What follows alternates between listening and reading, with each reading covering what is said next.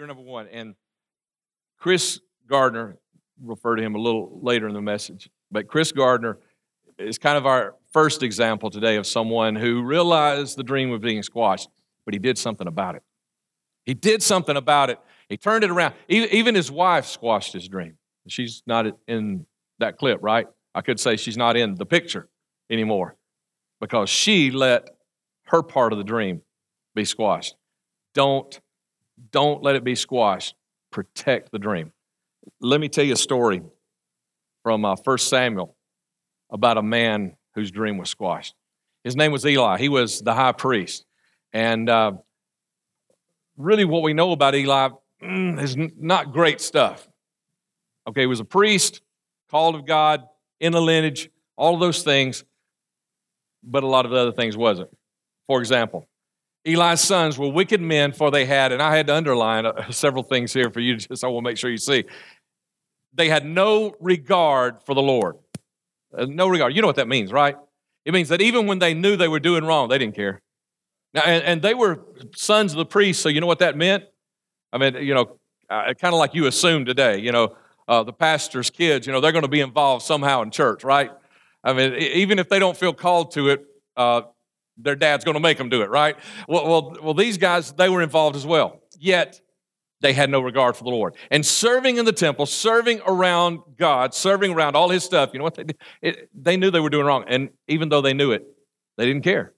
It had no impact on their life. They didn't change their actions when they did wrong. They just didn't care. They had no regard for God. And Eli understood. He saw this, and even though Eli was getting old, and our next scripture says that even though his eyes were getting dim, it says he heard about everything his sons were doing. He heard about everything. So what's the everything that his sons were doing? Well, let me tell you just a couple of things they were doing. One was there was a specific offering that was given to the priests and the families of the priests. That back in those days they didn't bring money; they brought lambs, or they brought goats, or bulls, or turtle doves, or whatever. They brought all this meat, and a portion of that meat was given to the priest and the priest's family, and it was already cooked. And so here's what Eli's two sons, Hophni and Phinehas, here's what they did: is that when it came, they got tired of pre-cooked meat, They said, we want to cook our own. I got a big grill in my backyard, and, I want some raw. Just bring it to me raw. But the problem was it had to be given to God through the cooking, and then it was given to them. And so it's kind of like, how you pay your tithes or you give offerings to the church, and then out of that is how we pay for all the things here in the building, but also we pay staff salaries. And which just reminds you that I'm the only full-time guy. So you really appreciate your staff here because they're all part-time. So the little bit we give them, though it comes from that. And so it's the same thing here. It's that the meat was given, or it was given to God through the cooking, and then portions of that were taken and given to the priest. And Hophni and Phinehas said, we're tired of this stuff. We're tired of boiled meat. We want some roasted meat. We want to grill out, so give us some. They had no regard for the Lord and understanding that this was God's way of taking care of them. They did not appreciate the fact that they didn't have to go raise it. They didn't have to slaughter it. All they had to do was eat it. I mean, they didn't even have to cook it. All they had to do was eat it, but they had no regard for the Lord. But there was something else they did. Two great sins. One was this, and I think you're probably going to think the second was worse than the first, but in the eyes of God, He was giving them some blessing, and they had no regard and no appreciation for the blessing. Maybe the first was worse than the second.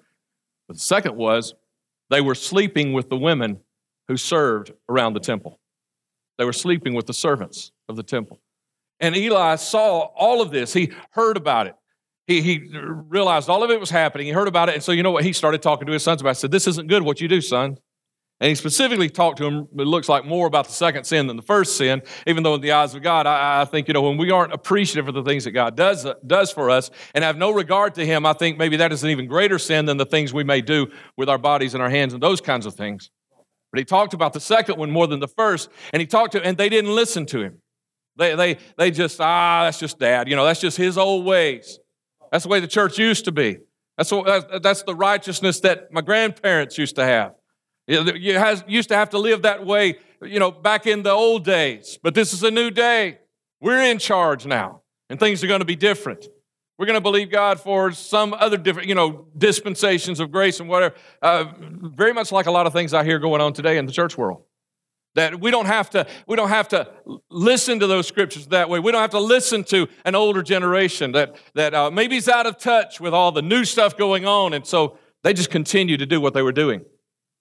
And it says that he heard about him, and you read it on down. I don't want to read all these scriptures, but as you read on down, it tells you that he actually spoke to his sons, but he didn't go far enough.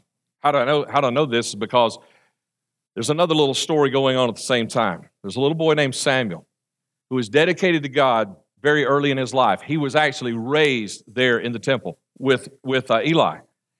When Samuel turns 12 years old, he hears God speak to him in the middle of the night. Now, I don't know, and I've looked at this scripture here, and I don't know that he actually heard it with this ear so much as he heard it with this, and just listen to me here, because some say, no, I believe he heard it with that. Okay, maybe he did hear it with that, but I want you to get this.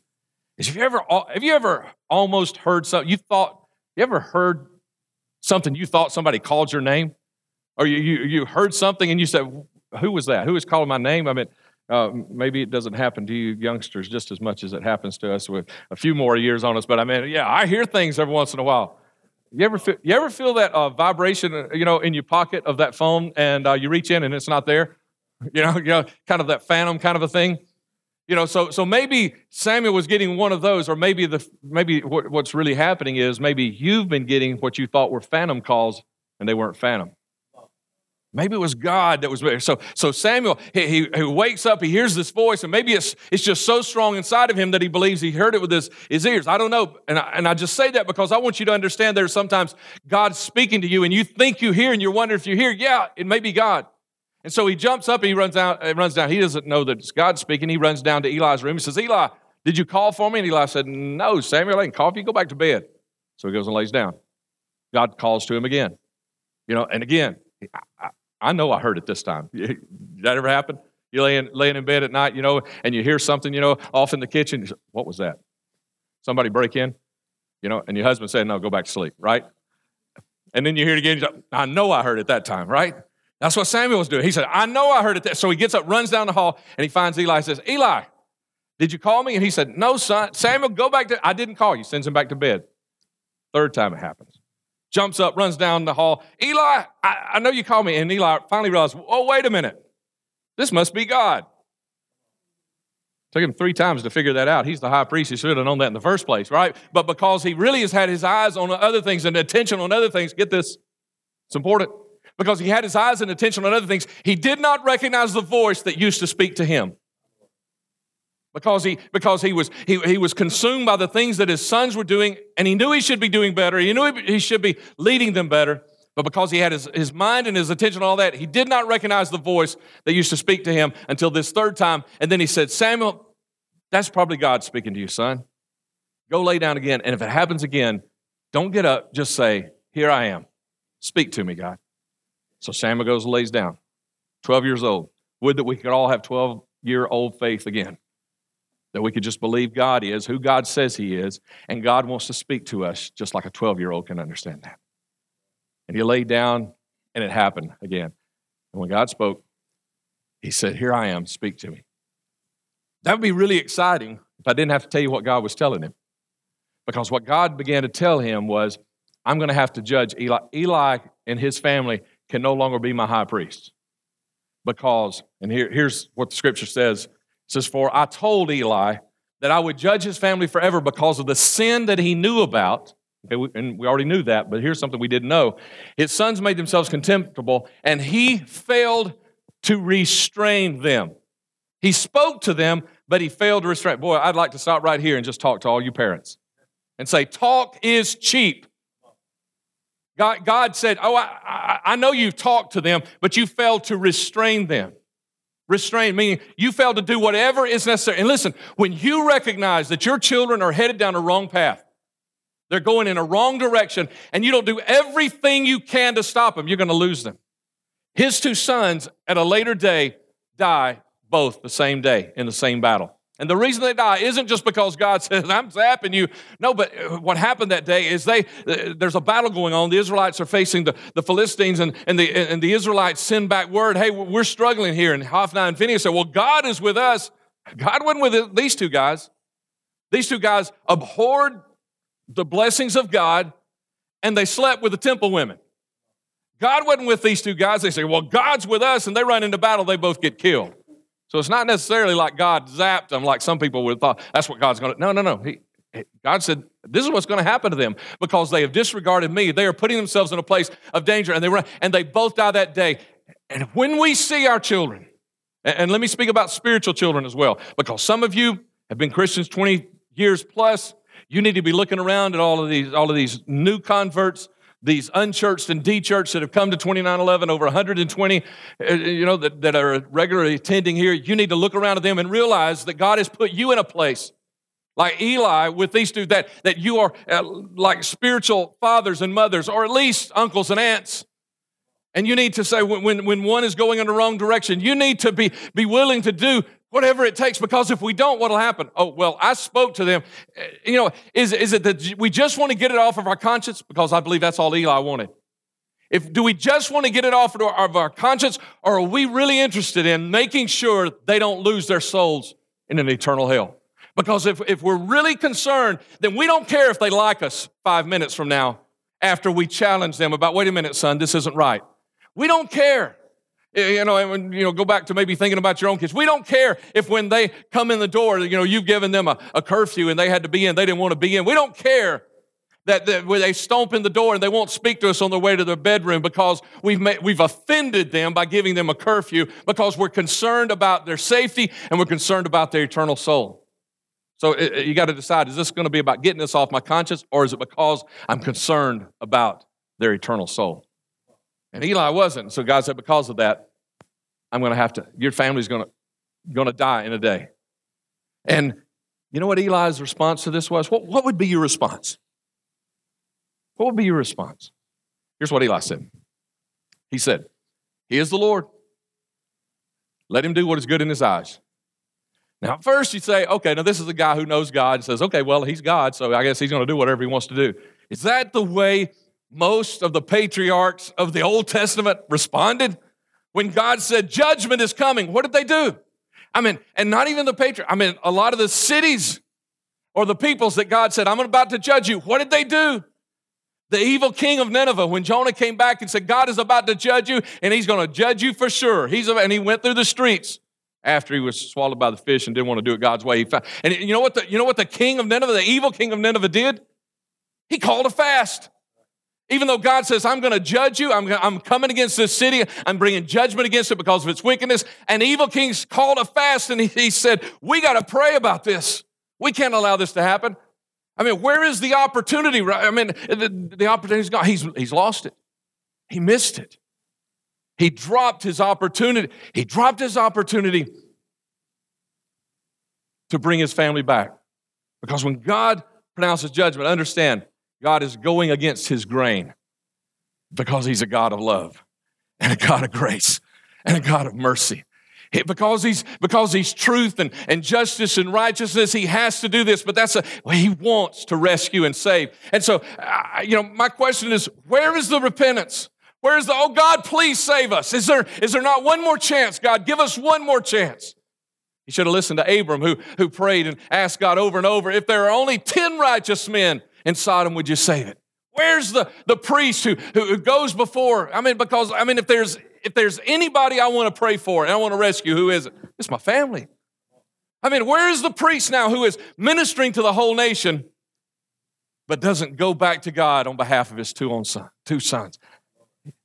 Where is the priest? And you know what he did? He let the dream die. You can't let the dream die. Can we think about the dream for a few moments? Think about what we don't know back in the early days of this story. Eli, okay, he's got two sons. They didn't appear one day. They were born just like your sons and daughters were, right? Okay, so he got married. They had kids. What happens when you have a kid? Man, he's beaming, he's smiling. And back in those days, it was even a bigger deal to have a son than it was to have a daughter back in those days. Might be flipped a little bit now. I don't know, because, it's, we all like our daddy's girls, that we were raised sometimes, so it might be flipped a little bit for some of you guys. But back in those days, it was a big deal. Hophni was born, man. He is bold-chested, smiling, said, here's my son. He's the high priest. And he said, my son, we're going to raise him. to follow in my footsteps because that's the calling that God has given to our family. And then Phineas comes along, oh man, look at this now. Now I got 2 sons. I got 2 sons to lead into the priesthood. I got 2 sons who are going to follow. I got 2 sons who the entire nation of Israel are going to follow after them, and they're going to look to them for spiritual guidance and leadership. How did the dream die? How did it happen? I can tell you this. I started to say, now I'm going to tell you this. I know this. It didn't happen overnight. Dreams don't die in a moment. They have the life squashed out of them over a long, agonizing period of time. You know what I'm talking about. Your dream wasn't over in a moment. You began to see it slipping out of your fingers, and you didn't know what to do about it. And Eli, the man who had heard God, the man who was God's leader, he lost the ability to know what to do about it. Because when God spoke it to him, what did he do? Oh, he finally let go. What happened to the dream? He let the dream die. You cannot let the dream die. You are the protector. You are the number one protector of the dream in your life. You cannot let the dream die.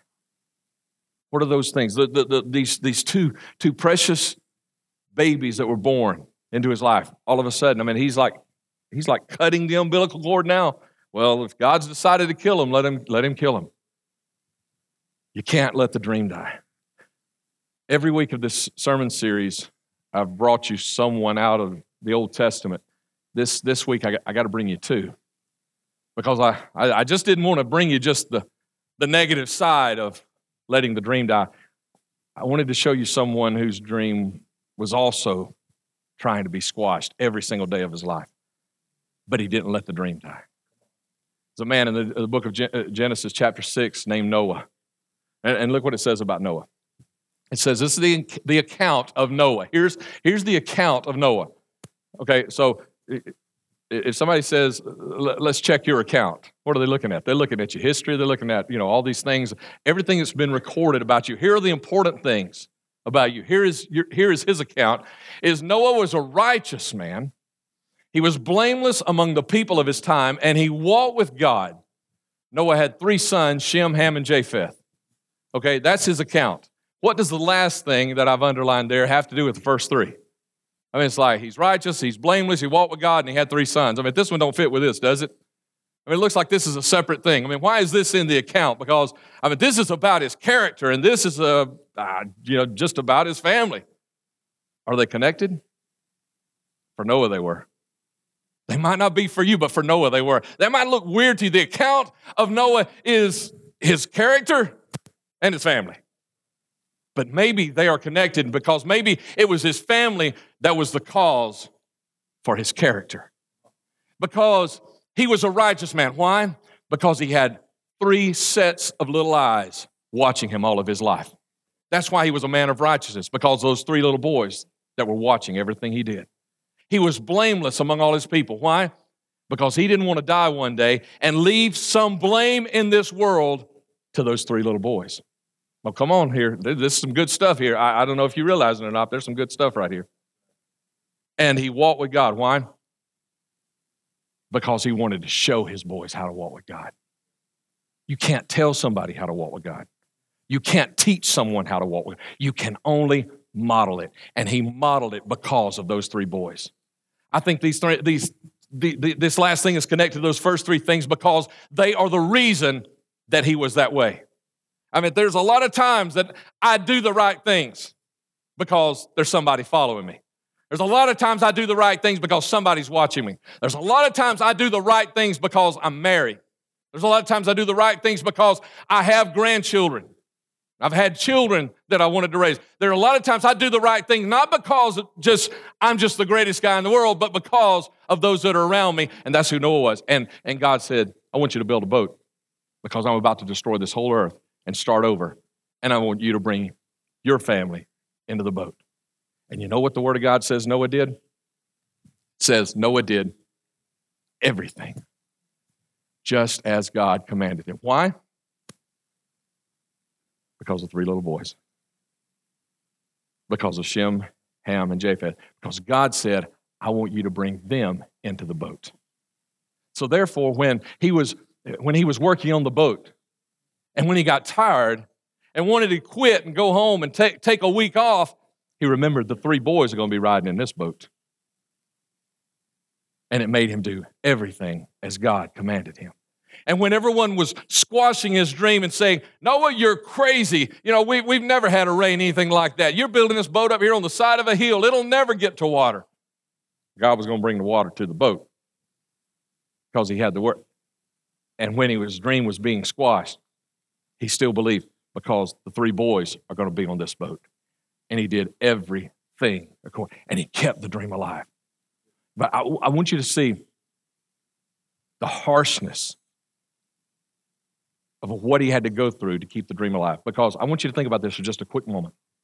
Is that it's not, I'm not going to, go back through the whole movie of The Pursuit of Happiness, Will Smith, Chris Gardner, playing Chris Gardner. I'm not going to take you through that, but there was such harshness. And I hate if you hadn't seen the movie, you might want to stick your fingers in your ears, because it's been around a few years, but stick your fingers in your ears because you don't want to hear the spoiler, but no big spoiler, right? Is I had a friend mess it up for me. He said, I went to see this movie. He said, it was horrible. I said, really? I've heard great things about it. He said it was 2.5 hours of horror for 3 hours of happiness. For 3 minutes of happiness. And I said, okay, thanks for spoiling the movie for me. Okay, so I know it turns out okay for the guy, right? But the pursuit of going out, and it was 2.5 hours of horror. 2.5 hours. That's what our lives are. For Noah, it was as well. For Noah, he was raising his children, and he wanted them to follow God. Yet you know what was happening? Every subsequent generation from Adam to Noah had gotten worse and worse and worse until finally God said in Genesis chapter 6, I'm sorry I even made man. It said he repented into, I'm sorry I even made man. Man is so vile and corrupt. And so Noah is saying, I want to raise my kid. And I've heard some of you say this. I'm so worried about what my kids are going to have to endure when they become adults. What in the world is this going to be like when they're raising their children? And worried about, that's what Noah was dealing with. He says, how in the world can I keep these 3 young men righteous and connected to God? You know how? By being righteous. By walking blameless. And by walking with God. And the only way he could do that is he had to keep the dream alive. Every day he had to stir the dream up. Every day he had to protect the dream. Every day he had to remind himself. But the dream is not about this society, the culture out here, the community, what people say, what people think, and what people do. The dream is about keeping my kids alive and connected to God. And it got harder every single day. But you know what happened? Because he held on to the dream. The dream became more beautiful than Noah could even imagine. Because what Noah would have wished, I many times said, I grew up in Lipscomb back when Lipscomb was a good place to grow up in. It was the Wonder Years. Y'all ever seen that old show? That's when I grew up. When you left the house early in the morning on your bicycle, and the door wasn't locked all day long, and your mom didn't worry about you until about, getting close to dark or whatever. She knew you were in the neighborhood. One reason is because, it was a safe place. Other reason, she knew that the neighbors would whip me if I got out of line in their yard too. You know what? And so many times we've said, I wish we could take our kids and our grandkids back to the Wonder Years. Noah wished that as well. But it wasn't going to happen, was it? It did for Noah. Because he kept the dream alive after the flood. When they left that ark and walked on to a brand new earth, a brand new creation, the first thing they did was they sacrificed to God. They thanked him for what he had done. And now Noah's dream of raising his kids could really become a reality. Of raising his kids and not just raising them to be good in the middle of all the trash, but he could raise them without all that around him. He got an amazing dream because he held on to the little bit of dream that he had. His dream was probably not for them to change the world originally. His dream was probably not for them to be the leaders of the next generation because all the wicked people were in charge. But that's what he got because the little dream he had of his kids walking with God, he didn't let it die. Do something different with me this morning. Could you just close your eyes, right where you are? Feel this from God. Didn't have this in my notes, didn't have this in my plans earlier, but I just felt this from God earlier in this service. That there are people sitting here and their dreams aren't on life support anymore. They are dead.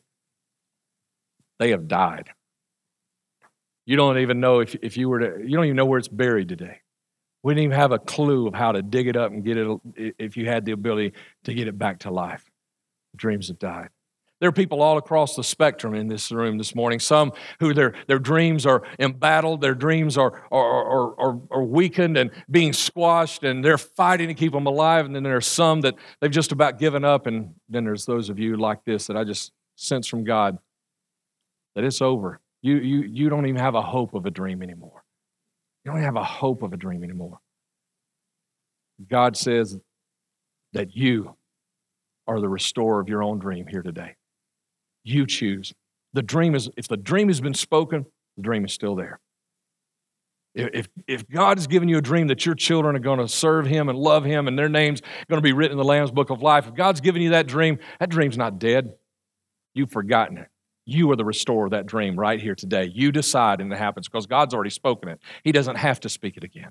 He doesn't have to restore the dream. He doesn't have to renew the dream. God's words are amen and amen. What He speaks today is settled for eternity. And when He spoke it to you anytime in the past, that dream is still there. You are the restorer. Decide right now. I'm going to restore the dream. In my heart, I'm bringing it back. I'm going to believe in the dream again because this is the dream that God put in my heart. I might not have heard God speak to me like Samuel heard. I may not hear it as strongly as Samuel heard, or even Pastor when God spoke to him and called him to ministry. But I know that God put the seed of a dream deep inside my heart, and I'm going to nurture. I'm going to restore. I'm going to rebuild the dream. Make that decision right now. Let me pray over you and pray with me if you will. God, I ask you, Lord, over everyone seated here, God. I ask you, Lord, to help them find the dream. God, some of them, they've killed it by some of the things they've done, and others have just had it killed by situations, circumstances, and people around. But God, I pray, help us find the dream again, and give us the determination, Lord, to restore the dream in our life, and God, to defend it, to fight for it, to bring it to pass, Lord, in our lifetime, and to not let anybody squash it again, to not let anybody squash our dreams, but God, to be the defender of other people's dreams and realize that when we're doing that, God, we're just defending our own as well.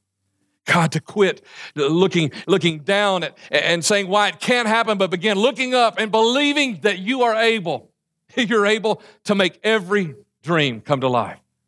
1 Chronicles 29:11 says you own everything, God. You are sovereign. It belongs to you. You have all power. You have all greatness. You have all ability, God. And I just ask you, bring that sovereignty into our lives today.